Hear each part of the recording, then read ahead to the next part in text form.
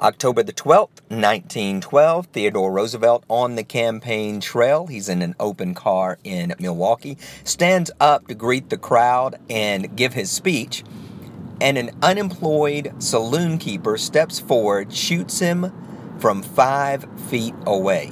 Fortunately, he had a 50-page speech and his glasses case in his coat jacket. The bullet actually went through the speech, went through the glasses case, lodged between his third and fourth rib on an upward trajectory to his heart. He hushed the crowd. He said, "Ladies and gentlemen, I urge you to be as quiet as possible.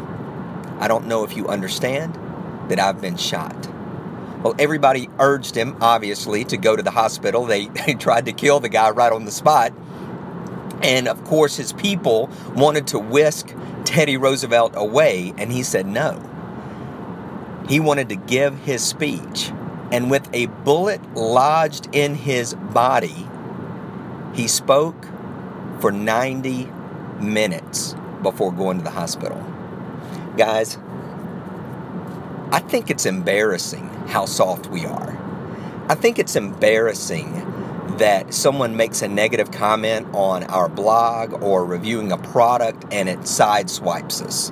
It like puts us down for the day, down for the count. We begin wondering if we should even be in this business. It's embarrassing that we release something that doesn't do as well as we think it should and we feel like giving up. It's embarrassing that we make promises to ourselves and to others about goals that we're going to make or weight that we're going to lose or direction that we're going to go, and we hit a little speed bump or a little hiccup, or we go by Dunkin' Donuts, and suddenly our entire goal and plan is just laid out and we want to quit. It's embarrassing that we promised we're going to get up and run and it was cold outside, so we decided not to. It's embarrassing that we decide that we're going to be focused one day and completely unfocused the next. It's embarrassing that we say that we're going to write the book, but we can't even get up and turn on the computer. It's embarrassing to say that we want to be a better parent, but we won't take one step toward it.